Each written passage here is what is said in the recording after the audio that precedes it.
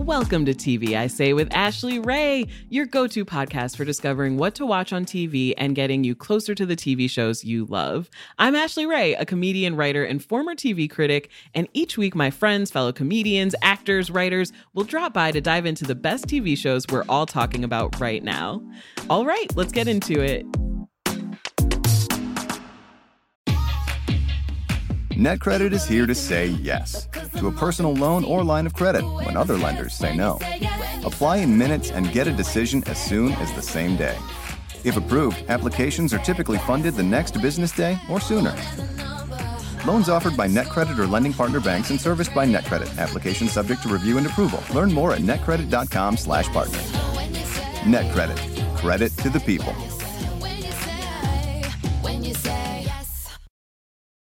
Look around. You can find cars like these on AutoTrader, like that car riding your tail.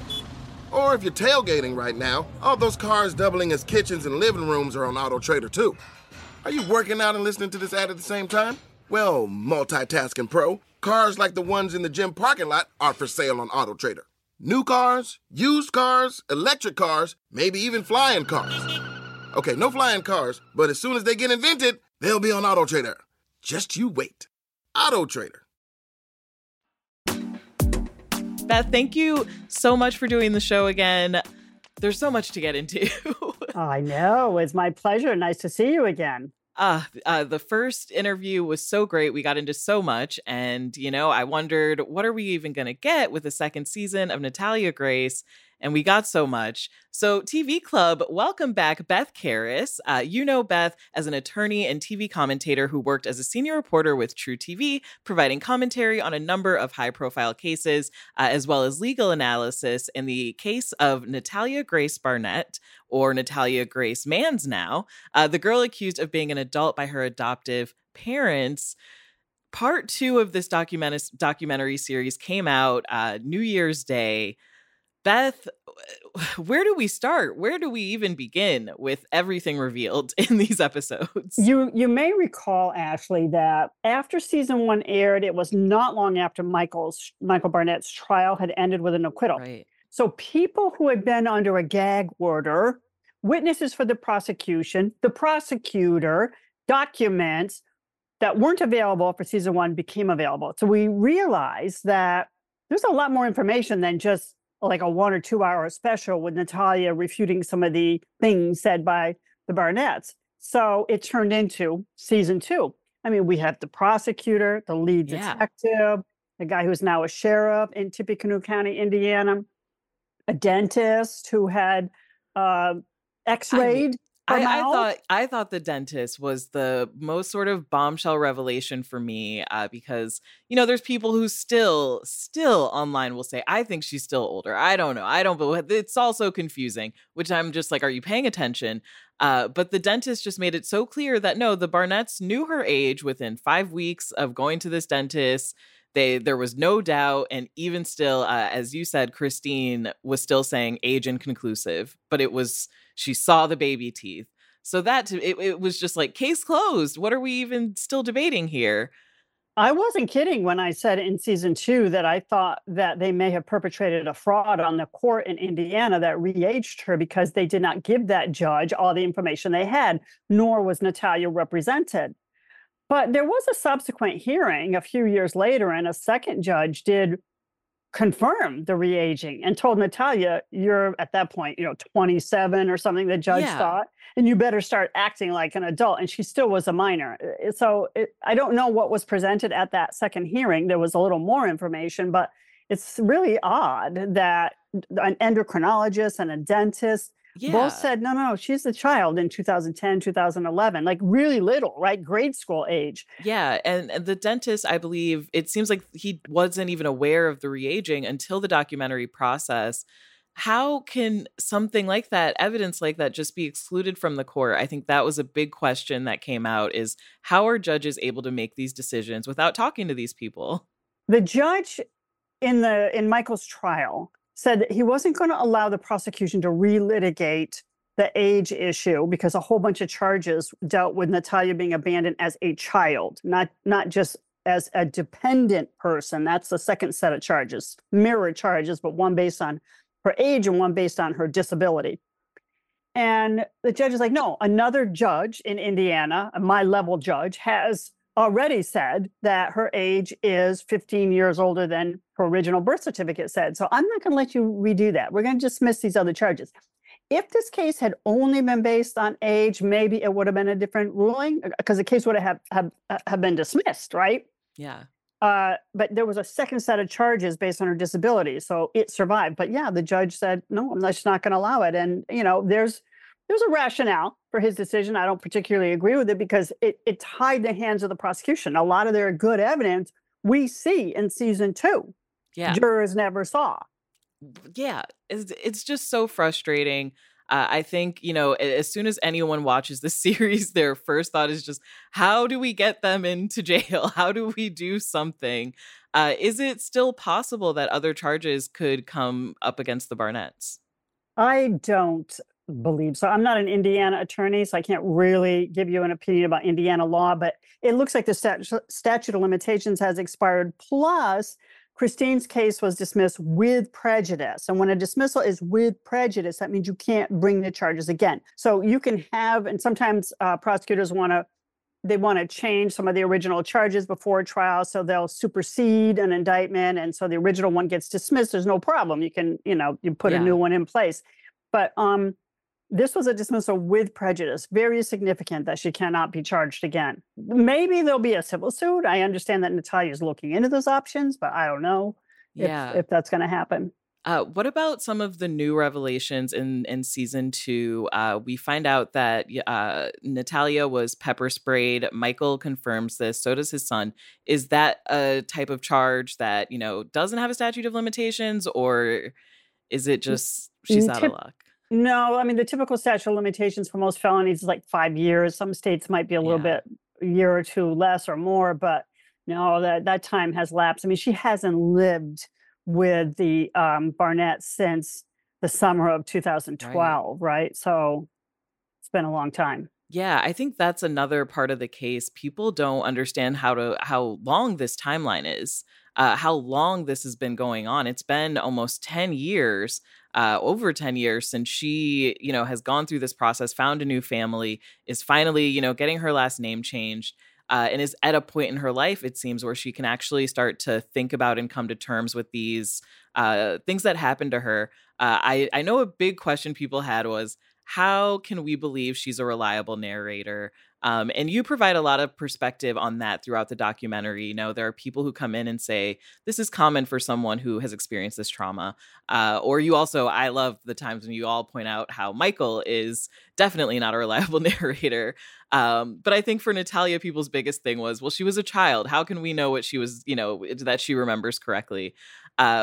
Can you address that part of it? Yeah, sure. I mean, she was prepped for trial to testify at Michael's trial. So when you prep a witness about events from a long time ago, you review things with them. And so, she's testifying about things she knows happened because she was prepped for trial. And there's nothing wrong with preparing a witness for trial and reviewing things, but it makes the memories a little more fresh. So that's one thing, but which I actually didn't talk about in season 2, but that is a fact. I don't know about you, but my childhood, I remember in snippets. I remember like my 5th birthday party, and I remember a particular Christmas when I was 10. I mean, I don't remember details, right? I remember certain events in grammar school, but it's very spotty, which Natalia says at the beginning of season 2. Like a lot of things are vague, and then she proceeds to have very specific memories. Well, I'm not surprised if she remembers a beating or two, or the pledge incident, or the pepper spray, because this is going to make an impression on that little mind of hers. So it's more like when she's able to recount, like, I don't know, the Chaconi's, her New Hampshire family meeting, Michael and Christine. I mean, Michael's adamant that they never met, and I know people don't think Michael's credible at all, and that every word that comes out of his mouth is questionable, but, not everything he said is untruthful. I mean, I'm sure he said some truthful things. He's a very dramatic person. I really don't know what happened at the adoption agency, whether or not the Chiccones, I'm not sure how you pronounce it, whether they met with the Barnetts. They certainly were in contact within a few weeks, and Michael admits that. Yeah. But Natalia was 6, going on 7 at the time. It's a monumental moment. I don't know. I call into question some things. Not that there's an intentional misstatement of fact. That's a lie. Just a mistake. Yeah. Or somebody just kind of refreshed her memory, so she thinks it's her memory, but it was a recollection. There was I don't want to call it a planted memory, but it's just like, yeah, just talked about it so much that she thinks she remembers it. Yeah, and things get blurry as you get older. But we do have so many examples of Michael lying that it's almost like, why would she need to make these things up? Like the detail about seeing the other family at Disney World and stuff like that. She doesn't really have any sort of benefit. Whereas for Michael, it's like, well, he's clearly being very careful about what he can talk about, what answers he can give. A lot of people questioned including Michael in this season that's, supposed to be focused on Natalia. They don't understand why he's given a platform when it's clear he's, overdramatic, he's lying. Like you said, I do think there's a seed of truth in a lot of what he's saying. And a lot of it does end up backing Natalia up, especially like the pepper spray. So I think it is important. How do you feel about him being included and, the feeling that, is this reliving abuse for Natalia by making him sit one-on-one with him? Well, I mean, she did not have to agree to that. He wanted the sit down, is my understanding. And I think she felt, she's become very religious. She may have felt that, if they can reach this, she'd forgive him, he'd apologize, that would be good for both of them, which we know does happen at the end. Although some people question Michael's sincerity in that. But yeah. I don't question Natalia's sincerity. I think that she really, does forgive him. I mean, he wasn't the one who was hitting her, although he didn't do anything to stop it, right? Yeah. So, I mean, Michael is a necessary part of the story, right? Because we don't have Christine. I mean, she's not cooperating. So we have to have the other side, I think. I mean, and it was all Michael, of course, in the first season, and whatever we could get from social media and other sources about Natalia and from records until we could get her. But I think it made for understanding it better to have him there also. And then to have him, say adamantly, I know what I saw. I mean, you're at the end of the bed with a knife. Of course, by the end of all this, people were writing and saying, well, if I was treated like that, I would have been hiding knives too. And I would have been standing at the end of the bed with a knife too. I mean, yeah.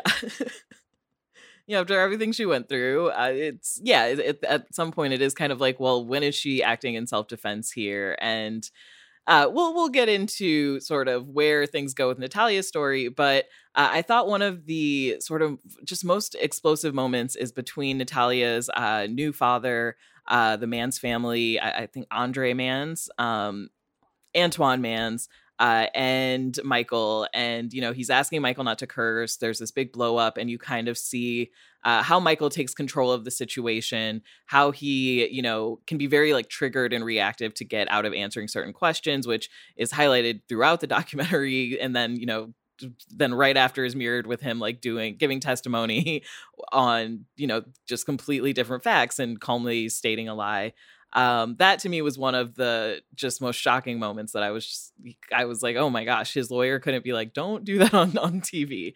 Yeah, right. So, I mean, explosive, literally explosive. Well, I thought Natalia was spot on when she said, this is the way he handles things. He just walks away. Yeah. He like leaves. He didn't do anything when he was watching Christine disciplining Natalia, abusing Natalia. He did nothing or walked away. He's in denial. So here he just gets up and leaves and drives away. I mean, that's how he deals with conflict. TV, I say.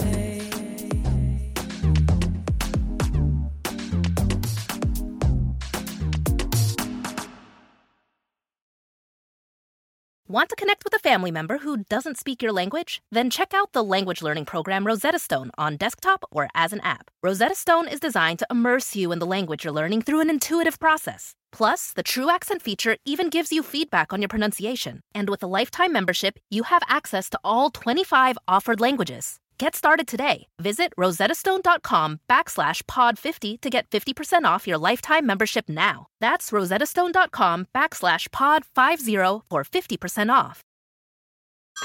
Hey everyone, it's Ted from Consumer Cellular, the guy in the orange sweater, and this is your wake-up call. If you're paying too much for wireless service, you don't have to keep having that nightmare. Consumer Cellular has the same fast, reliable coverage as the leading carriers for less. And for a limited time, new customers receive their second month free when they sign up and use promo code MONTHFREE by May 31st. So why keep spending more than you have to? Seriously, wake up and call 1-888-FREEDOM or visit consumercellular.com. Taxes, fees, and other third-party charges will apply. See website for additional details.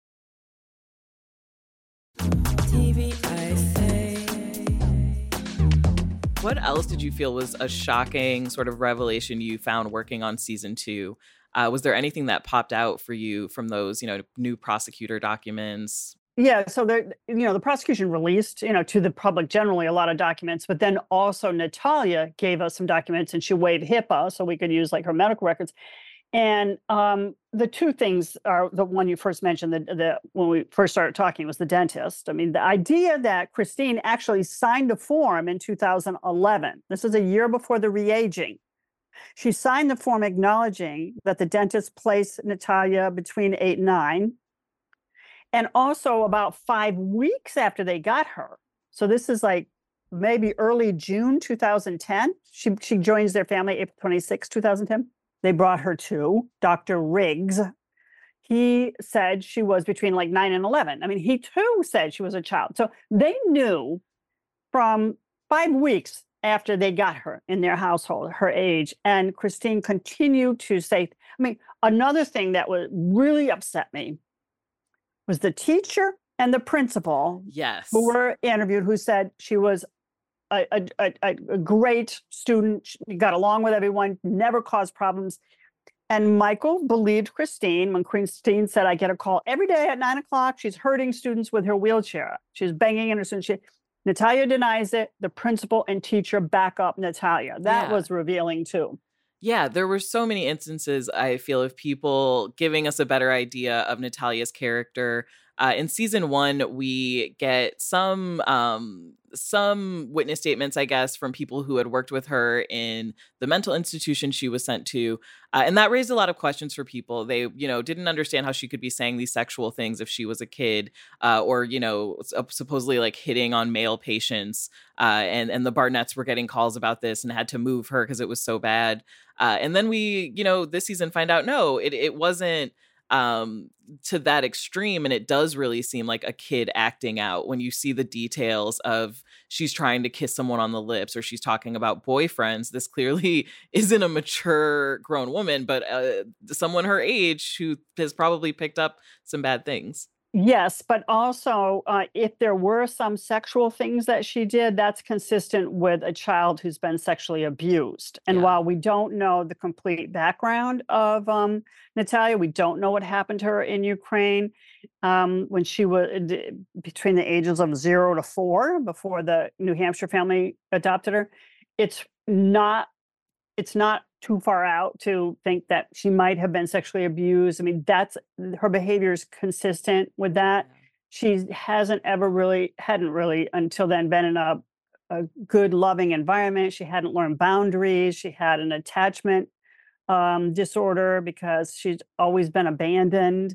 So there's no question she was troubled as a child. And I believe that she, bit or hit or whatever other children because she's, she needs therapy.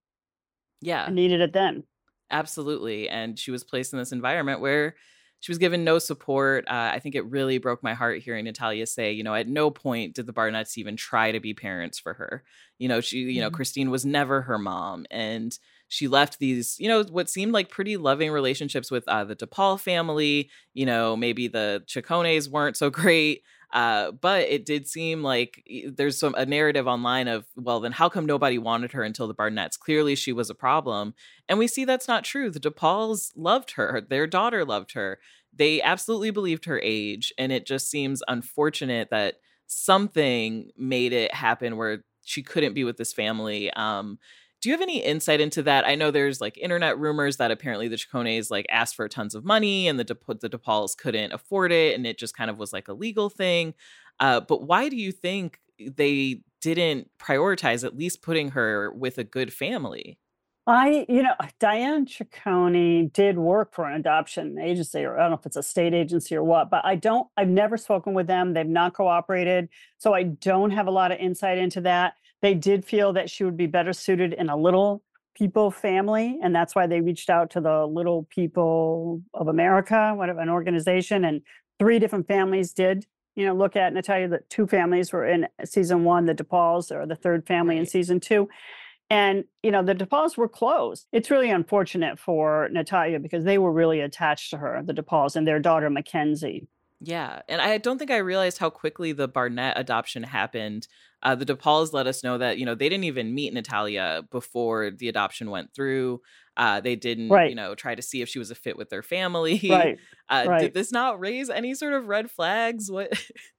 Yeah, I mean, it does to a lot of people. And even Michael, he said in season 1, when they pulled up to Adoption by Shepherd Care in Hollywood, Florida, he was like, we're going to get a child here? Because it was like in a strip mall and a little 1-story building. Yeah. And it just didn't seem right. And he claims that they said to him, you have 24, 48 hours to come here from Indiana to Florida, or she's going to be put up into foster care. And they didn't want to do that. So they just packed up the family and got on an airplane and went to get a daughter. So it is a little strange.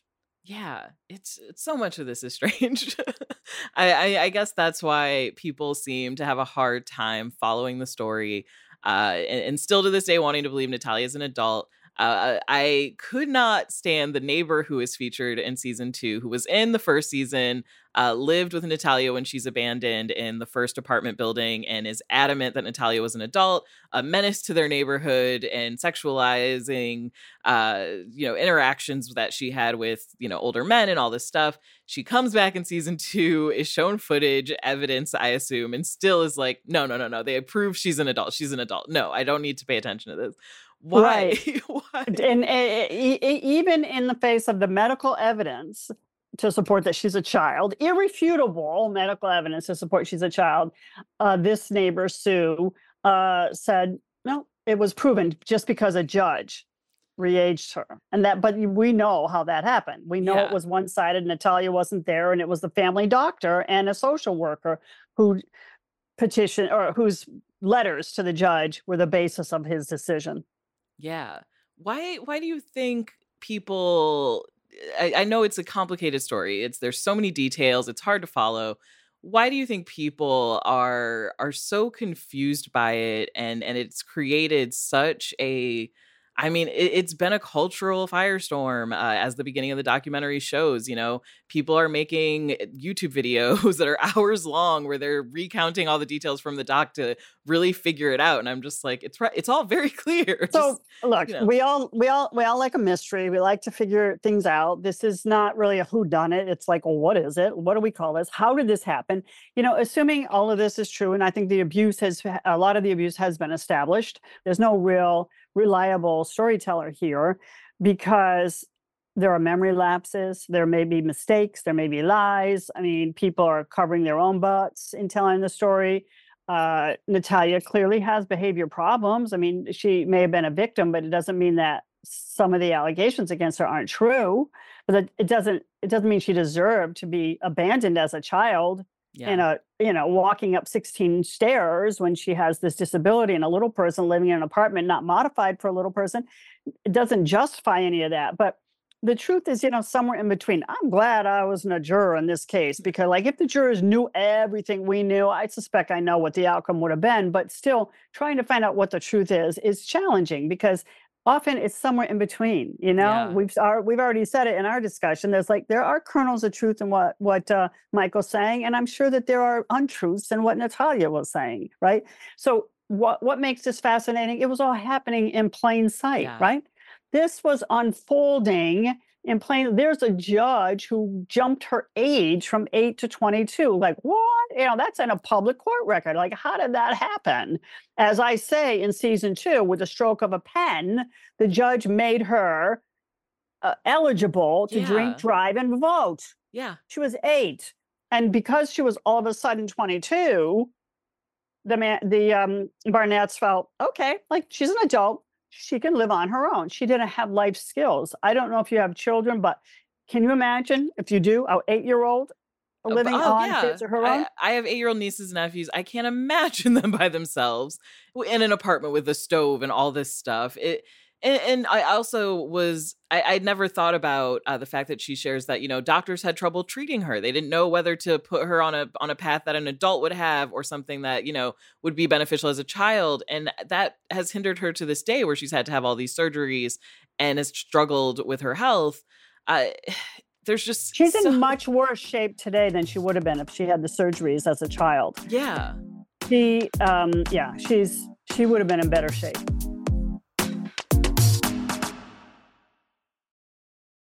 Want to connect with a family member who doesn't speak your language? Then check out the language learning program Rosetta Stone on desktop or as an app. Rosetta Stone is designed to immerse you in the language you're learning through an intuitive process. Plus, the True Accent feature even gives you feedback on your pronunciation. And with a lifetime membership, you have access to all 25 offered languages. Get started today. Visit rosettastone.com/pod50 to get 50% off your lifetime membership now. That's rosettastone.com/pod50 for 50% off.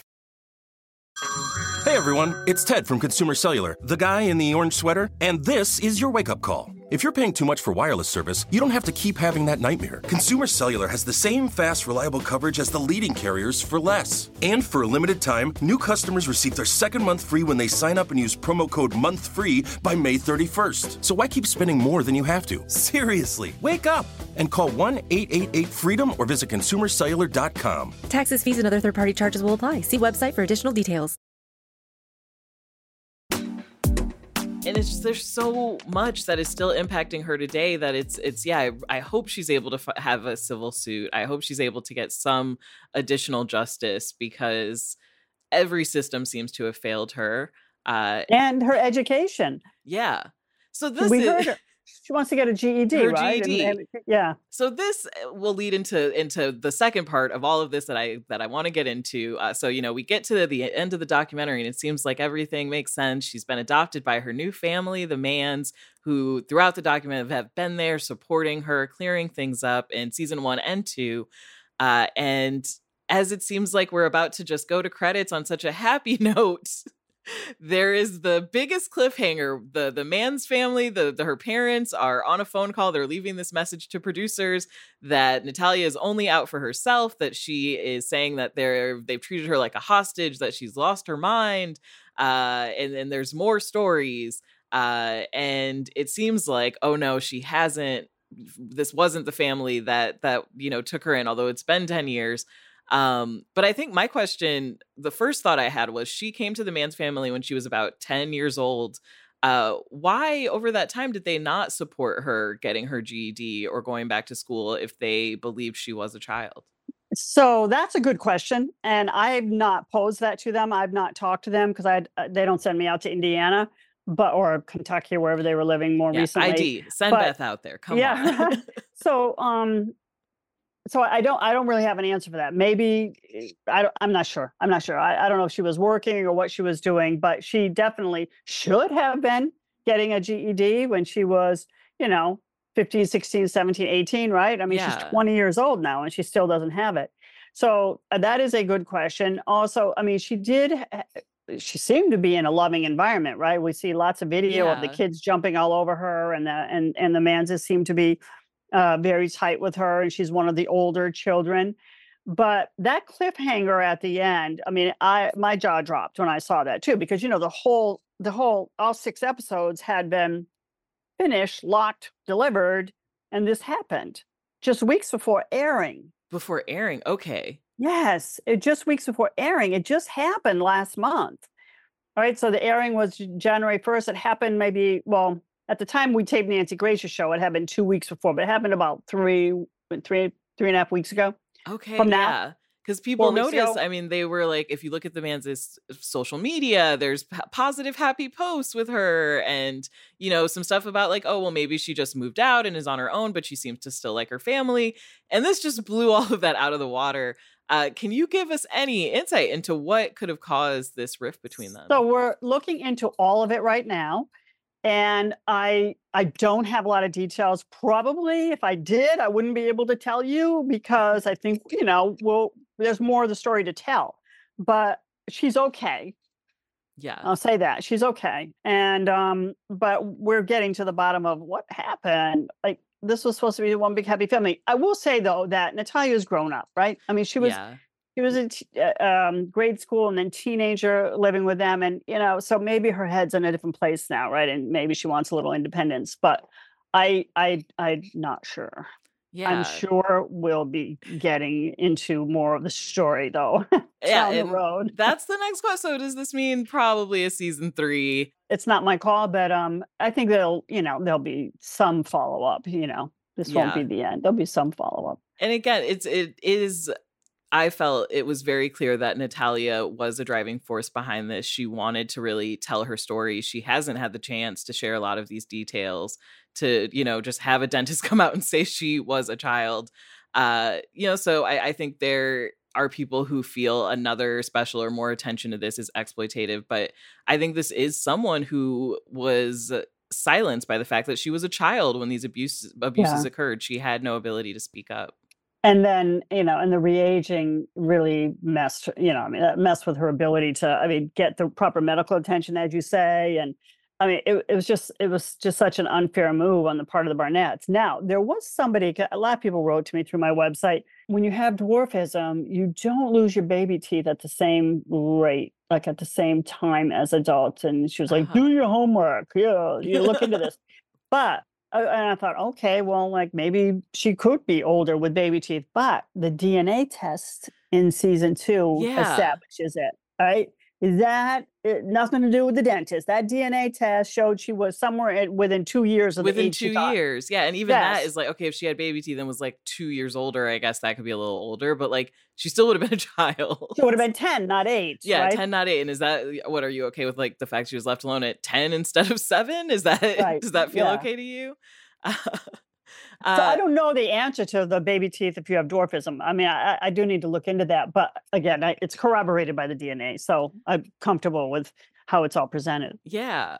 So Christine has shared her thoughts on the documentary on her Facebook, but she hasn't, worked with you guys. Do you think there is a future where she would ever come forward?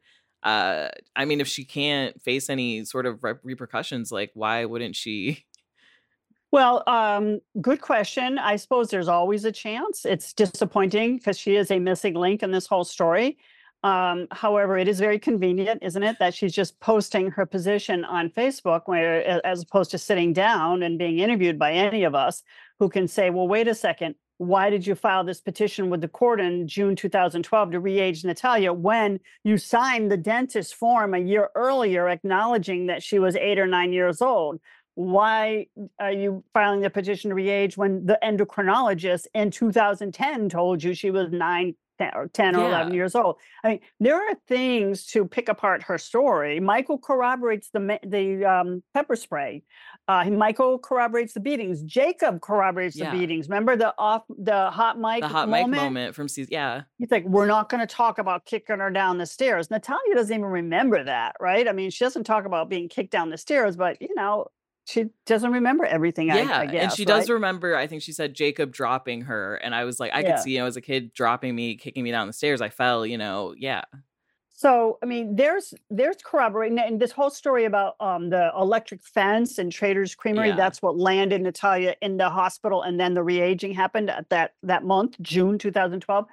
Well, we get a witness from Trader's Creamery, a worker there, who's like, the fence wasn't even on that day. And when I got to the scene, the little person was the calm one. It was the mother who was like, she's trying to kill me. It wasn't the scenario that Michael had painted, right? Oh, yeah. And presumably Christine saying, she's trying to kill me and arrest her and all that. So yeah. I also thought it was so just creepy and gross when we find out that Christine had been putting makeup and older clothes on Natalia. And, we have everything with this guy that she had potentially tried to like set Natalia up with. it's just all so gross. And then Michael's lawyer steps in, and I have to ask you what you think about this defense attorney. But he steps in and says, no, this was just Christine being a mom and playing with her daughter and enjoying her one daughter and putting makeup on her. And it's like, we're supposed to believe after all of the abuse and pepper spray that she just decided suddenly she wants to, do Natalia's nails. Like, right. And tell Natalia that she needs to tell people, I'm actually 22. I may look young, but I'm really 22. And I tried to kill my family, chop her hair off, bring her to a neighborhood where a white trash neighborhood, as Christine calls it. That's terrible for the people of Lafayette to hear, in Indiana, Tippecanoe County. And she's like basically wanting her to get lost and forgotten. And it was a dangerous neighborhood. Did you hear those gunshots? The gunshots, yeah. While the interviews are happening, yeah, there's gunshots. And some people thought the producers were like, yeah, planted it. Trust me, that was not a setup. They were scared and they got out of there. Yeah, I was like, I don't think they had to set this up. It doesn't look like a great neighborhood. Even in season 1, they showed, that it was dangerous. There were people in the area who were doing drugs, selling drugs, and it wasn't a safe place. Not that any place is safe for like an 8-year-old to be alone, but she clearly was struggling here, and it's almost like they put her there as a punishment. Because I've always wondered, it seems like there are institutions, other places that they could have put her, but that would have probably cost more money. We know that Christine would turn off her utilities, that she would be left in the summer without any sort of AC. And it just seemed like another way to abuse her from a distance. So this lawyer, Michael's lawyer, he seems to have every excuse for the Barnetts. She was a grown woman. He seems to adamantly still believe that Natalia, it was an adult, the way he questions her story and says she needs to take accountability. And it's like, you're talking about someone who was 8 years old at the time. Can you just... So the one thing, Terrence Kennard, yeah, I think he's a good lawyer overall, right? I mean, he's doing his job, right? He's representing Michael, and to the extent he's defending Christine, it's because it probably reflects on Michael. But he did a good job for Michael, right? Michael was acquitted. He was acquitted, and he guided Michael throughout the interviews for season 2. Michael is Michael. There's only so much you can control of what comes out of his mouth or how he says things and how he emotes. Because he does emote, right? He's very emotional. Yes. And some people felt like he was acting, but it's very theatrical. No, but I talked to somebody who worked for him, who's not involved in the production, who told me that that's how Michael is. That's how Michael is. That's how he speaks. I mean, that's his personality. But Terrence made a good point at one point when he said, like, there's a pattern here. Like every family that Natalia's lived with has said there's like some acting out on Natalia's part. They can't all be lying. That's a good point. But I think what that does show is Natalia, she's having behavior problems. She hadn't been attached to any adults. She didn't know boundaries. And so there might have been problems in the Ciccone household. And, and she might have been acting out against the boys at times in the Barnett household. And we heard Genesis Mann's one little girl say, when I was a baby, she bit me. Yeah. She didn't know any better. But Natalia was like 10, and she's biting a baby. That's not a 3-year-old biting a baby they're jealous of. That's 10. 10. What do you make of the hospital report that, Natalia was taken in while with the Manns, and the man said she couldn't come back. They refused to take her calls, and her mother, I forgot it, Christy Manns, I think. Cynthia Manns says, that wasn't me. Because she was an adult, we couldn't even talk to her. And I think Christine did that, which to me made sense. But I know people have questioned that, especially with the ending. I don't know what to make of that. I mean, I thought, well, okay, I trusted that Cynthia was telling the truth. And she's like, those weren't my words. It's got to be Christine calling, but how would Christine know that she ended up in the hospital? And I did wonder if, because Natalia would still have Christine listed as her mom if she was an emergency contact, but at this point, Natalia's, I would assume, has that information changed, but I mean, also she's an adult on paper, so would they even contact her mom? Correct, correct. And she had people she's living with. I can't answer. You got me there, Ashley. I'm sorry. I'm trying to provide as many answers as possible, but I don't know them all. I don't know that we'll ever know all the answers in this case. Every time it seems like there's more. I think at the end of the day, everyone just wants Natalia to be okay. Obviously, this is a story that lends itself to fictional narratives, to movies, to TV shows. I think at some point we're going to see a Natalia Grace show, someone playing her. How do you feel about this story sort of reaching that level and, her kind of wanting a regular life and how it could be a little exploitative to see all of these like fictional portrayals? Well, if that were to happen, I would hope it would be done with Natalia's blessing, with Natalia benefiting from it in some way, monetarily or whatever, like as a consultant or something, right? Yeah. Even though whatever is in the public, she doesn't need to be a part of it. There's enough information in the public domain to do something. But I would hope that she would give it her blessing and be a part of it. I don't, this is a story that needed to be told because people need to question how this happened. Like, how did the trial judge allow a jury not to hear anything about the re-aging? How did a judge re-age for 15 years? I mean, when I was on Nancy Grace after the last episode, Nancy kept saying, re-age, is that even a word? Yeah. Because it's like, okay, we understand that people feel like they're a different gender trapped inside the opposite gender body. Okay, I get that. But you are born on one day in 1 year, right? Like that can't and that's your change. age. I still don't legally understand how someone could be re-aged. Can be re-aged. Is this a thing that's even happened before? Like, are there other stories of this? Where did the Barnetts even get this idea? It is a thing apparently in some international adoptions. If the records aren't like complete but it's usually within a few years. Yeah. It's like somebody was This like, was oh, no, it wasn't big gap. 2005, it was 2007. It's like within a few years, not 15 years. 15 years. Yeah. So on the case, on the point of people, turning the story into a movie, I have to ask, did you, I know you covered the Mary Kay Letourneau case back in the day. Did you watch May December, the Netflix movie? What did you think about it? That's been a topic over the last week of people saying it was a bit exploitative because it did not, include Vili Fulau. Yeah, Vili Fulau's family's input or his consultation. How did you think it did at telling the story of this sort of news case that just takes people by storm and takes the media by storm? I knew it was a dramatization. So, and I know Mary Kay Letourneau's attorney. I haven't spoken to her about it out in Seattle, but I didn't think that it was all factual. It was sort of, I could recognize, the characters, but they changed enough about it, you know. So, and he isn't Vili Filipino? He wasn't Filipino. And I thought, okay, well, this is sort of loosely based on Mary Kay Letourneau, but I didn't like let myself go there and say they're wrong about this, because that's what a drama does. A drama takes license. It's just inspired on, maybe based on the story, but it doesn't mean they have to stay factual to it, right? Yeah. Because it's a drama. Yeah. So. And I think it was a big part of it is making the point of how damaging it can be for the subjects of these crimes when, Hollywood comes knocking and is asking you for consultation and is asking you to drudge up your deepest, darkest, experiences and traumas so they can tell a story. So I think that's a big part of the movie. So I was a little I didn't know if Vili in real life went through the angst that the man in the movie does. And sitting on the roof with his father up there and his talking. Son, his son, his grown son. I'm like, wow, was it really like that? He was almost like his son's age. There was they're barely age difference, right?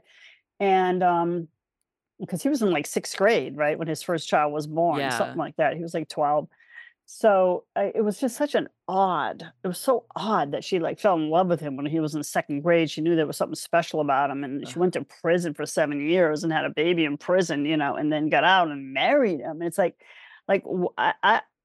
don't have any contact with Vili. I hope he's doing well.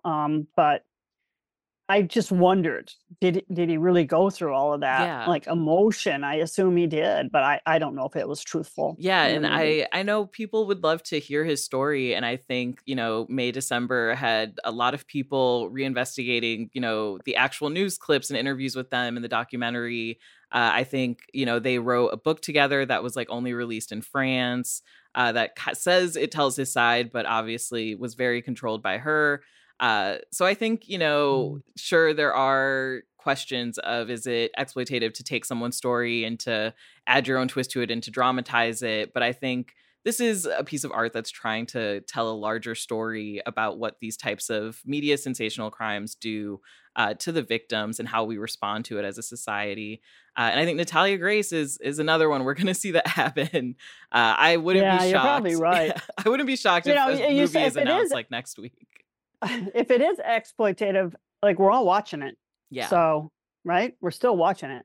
And they know that. Yeah. And I think for me, I was a kid when this happened. I didn't really remember the story. I think most people my age probably just remember the jokes. Mary Kay Letourneau wasn't treated really like a villain, at least in the media I saw. It just seemed like everyone was like, oh, he's so lucky. He's got this teacher and they're in love and they're married and it's fine. And so the documentary or the movie made me look at some documentaries that were like, oh no, this was a much darker story. There were people who really tried to fight for Billy, and he tried to commit suicide at like 15. He really did struggle. So I think anything that sort of helps to break down old sort of mythologies that are built through the media is just really helpful these days. And I think it's really great that a lot of modern true crime has taken that stance of, hey, let's re-examine this thing that happened without all the just like media chit chat and 24-hour news cycle. Let's step away from that and really look at what the facts of this case were. Are there any other cases you think deserve that treatment? You I can't think of anything off the top of my head because I'm sure there are some, but I don't want to take your time at me sitting here silently trying to think. But I'm sure there are. We don't know the truth about some acquittals, some famous acquittals like Casey Anthony, right? That I was don't one know that the was other. coming to mind. And I know Peacock tried to do the Casey Anthony doc from her side, her finally telling her story. What did you think of that doc? Did you watch it? I actually haven't seen it. I should watch it. I was just so annoyed, the acquittal. Yeah. I was done with Casey, but I probably should watch it. Yeah, I think that's why most people did it, because it was just like, what do I have to hear from her about? Like, what is she gonna say? Right. I felt that you see her telling a lot of lies, and you see that she really hasn't changed watching it. But I do think that's a case that people are starting to come back to and go, she was the most hated woman in the world. In fact, with Natalia Grace, people were saying, move over Casey Anthony, Christine Barnett is taking your title. Oh, that's funny. Wow. Which I gotta say, I don't know that at least Natalia is alive and safe today. So Right. Exactly. yeah. Boy, that little Kaylee Anthony, she was born in 2005, August 9th, 2005. So wow. Yeah. She'd be 2022. Yeah. She'd be turning 23 this year. Wow. So much time Crazy. passes. It's Wow. yeah. What are, I guess, some of the cases that have stuck with you over, your career? You've covered so many. Well, Scott Peterson was a big one that I covered. Okay, right? that's one people are revisiting. Yeah, I know. He's not innocent. Don't worry. Yeah, He's not I innocent. know, like the documentary that came out on A&E, the Truth About Lacey, that one got a lot of people really believing he's innocent. I know that the Scott Peterson conspiracies are huge now. So many people think he needs to get out. I could see that kind of being rewritten in a movie or something.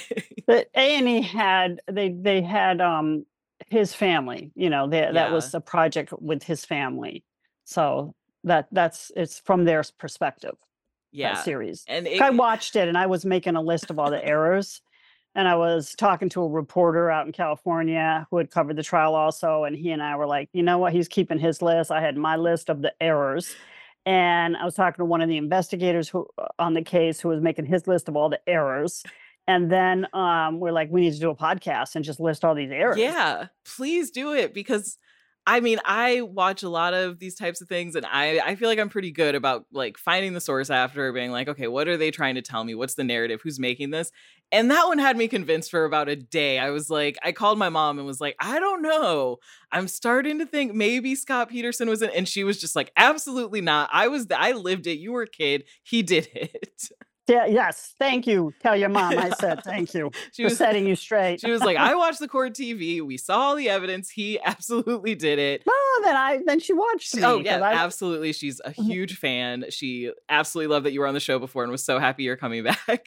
Oh, great. Tell her I said hello. That there was no camera in Scott Peterson, and there was no Twitter, and there was no Facebook. The summer of the trial, what started in the summer of 2004, it ended that December. That summer, Mark Zuckerberg was in Palo Alto. I was living in Palo Alto in a hotel. He was there that summer developing Facebook. Wow. And Twitter would come out a year later. So we had Blackberries, and there were microphones in the courtroom set up to send audio on speakers into an overflow courtroom in a building across the street from the courthouse. And producers sat in there typing away, basically like transcribing the trial, the testimony. And I had a producer who could type really fast and accurately. And he was sending me basically the transcripts on my BlackBerry. I sat in front of a camera for hours all day. Oh my God, cross-examination just started. First question by Mark Garagos of the witness, lead investigator. Oh, and then question. Answer. And that's how I did the whole trial for months. I sat in front of the camera reading a BlackBerry. Within a year, there was Facebook and Twitter. So, and it all changed. It all changed. You never would do a trial like that again. No, now the people are live tweeting right from the courtrooms, as we saw with like the case of Megan Thee Stallion and Tory Lanez. There were reporters who were able to like build whole profiles just covering the case and tweeting what was happening right away. But some judges don't let you tweet from the courtroom. I don't know that this judge would have allowed it. They might allow computers just for note taking, but the overflow room is the one that had to transmit. Yeah, that's so cool. Just imagine on a BlackBerry reporting live. I know another case people have been revisiting lately, and the conspiracies are growing, is O.J. Simpson. There's a growing conspiracy that he is innocent and actually his son did it, and O.J. covered for him. I was just curious if you have heard of this conspiracy. Yeah, I've heard about that. There is somebody who emails me information about that all the time. They want you to get into it. You got to get to the truth. Well, first of all, people who think OJ's in. Okay, so OJ was never acquitted, right? Now, an acquittal is not a finding of innocence. It means there is not enough proof beyond a reasonable doubt. You could still have done it, but it wasn't proven. But, and Jason, his son Jason, would share 50% of his DNA would be the same as OJ's, but only 50% of it. What is really compelling is the mixture of blood in his Bronco. There was a mixture of blood. It was Nicole, Ron Goldman, and OJ's. You cannot contaminate and make a mixture like that. Like he left that there. He left that in the Bronco. All right. So, I mean, I will never believe these conspiracies. OJ was really scared in those first days. He had asked his lawyers, like, how long before DNA evidence comes back? That Bronco chase was, he had money, a disguise. He had a lot of cash. He was fleeing, if possible, right? Yeah. It seemed like he was fleeing, even though it became a low-speed chase, not a high-speed chase. It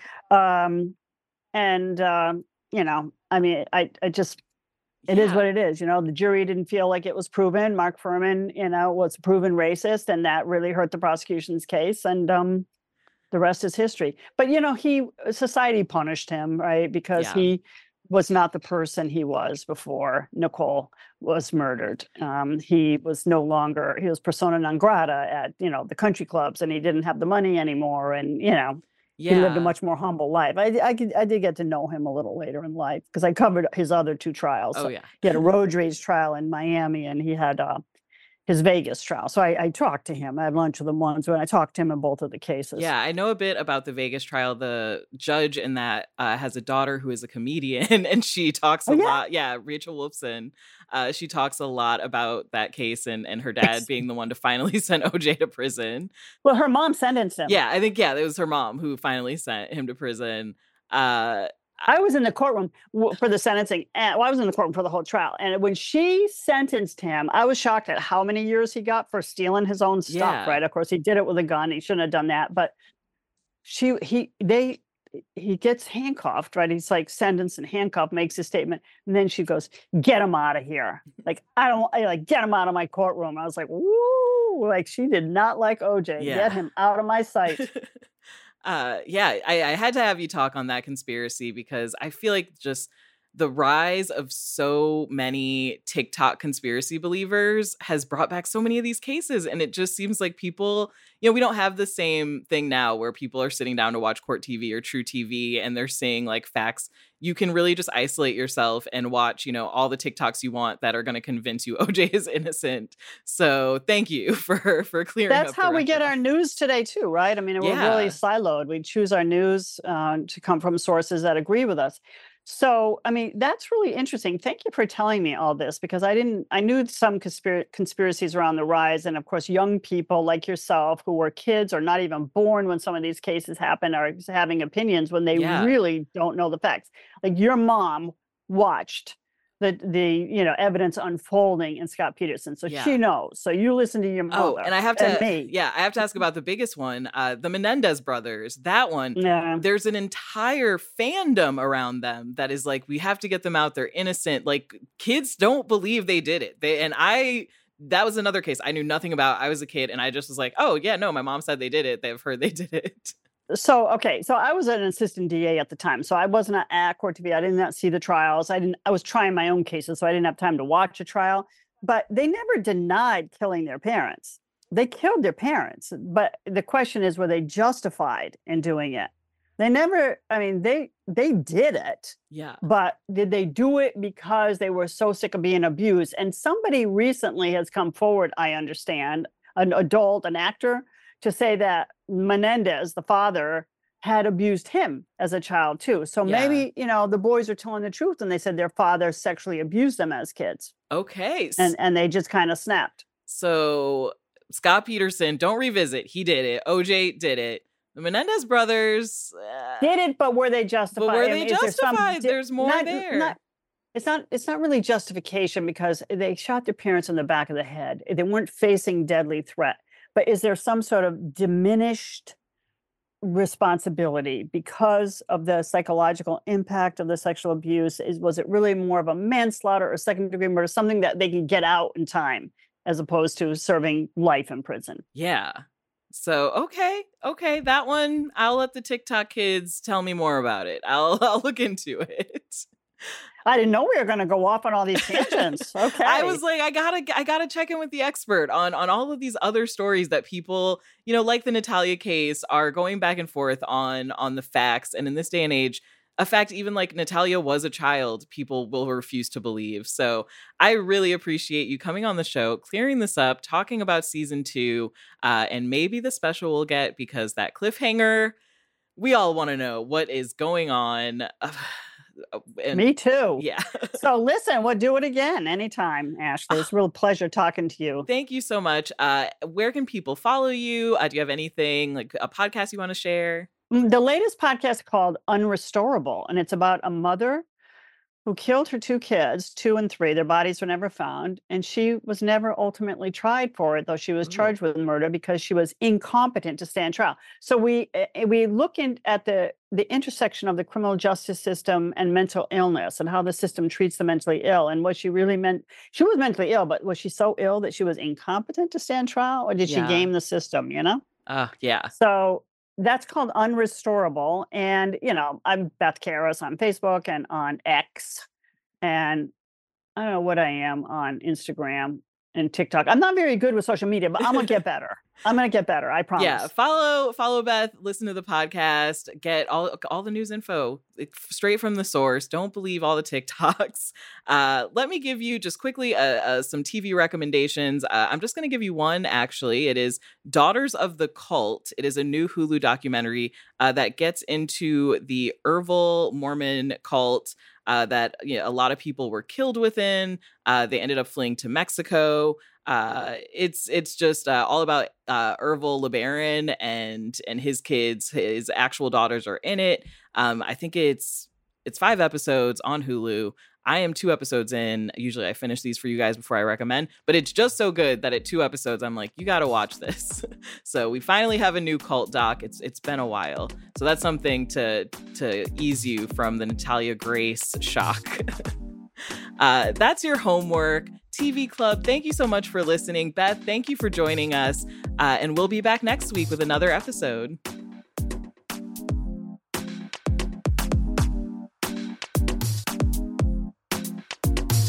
TV I Say with Ashley Ray. Another episode.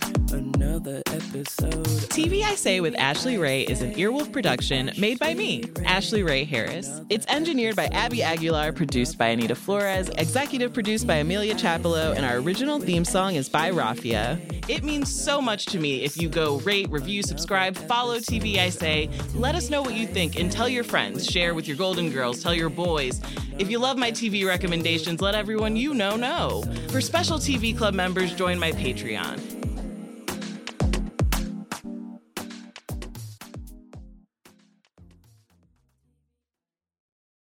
Whether you're a morning person or a bedtime procrastinator, everyone deserves a mattress that works for their style. And you'll find the best mattress for you at Ashley.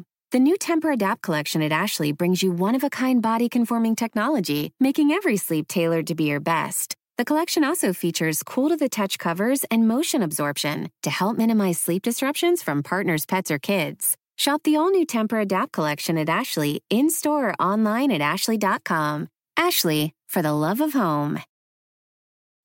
You can host the best backyard barbecue when you find a professional on Angie to make your backyard the best around. Connect with skilled professionals to get all your home projects done well. Inside to outside, repairs to renovations. Get started on the Angie app or visit Angie.com today. You can do this when you Angie that.